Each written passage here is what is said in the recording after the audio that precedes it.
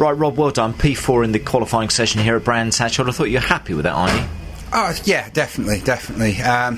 You know, we were on the front row here last year, so we had high expectations for coming here. But, through free practice, we just couldn't quite cook it up properly. And we were, a bit lost with it.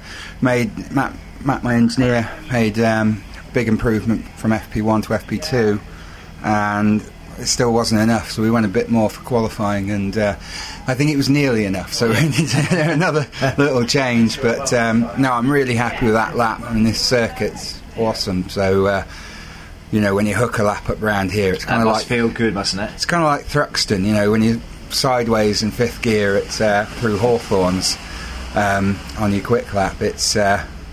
It raises the heart rate a little, and when you hold it all together and come out with a good qualifying, it really feels good. I bet it feels good. The qualifying session itself, a bit damp to start off with. The conditions at the start of the session looked as if they were quite tricky, and then the red flag as well. We went out on wets, and that was a wrong call, but it could have gone either way. If it carried on raining more, it would have been the right call, but it decided to stop, and when it looked like it was going to go one way, it went the other. Came back in, slicks, and so we got slightly limited running on the slicks, but worked out well. Nicely set up for tomorrow.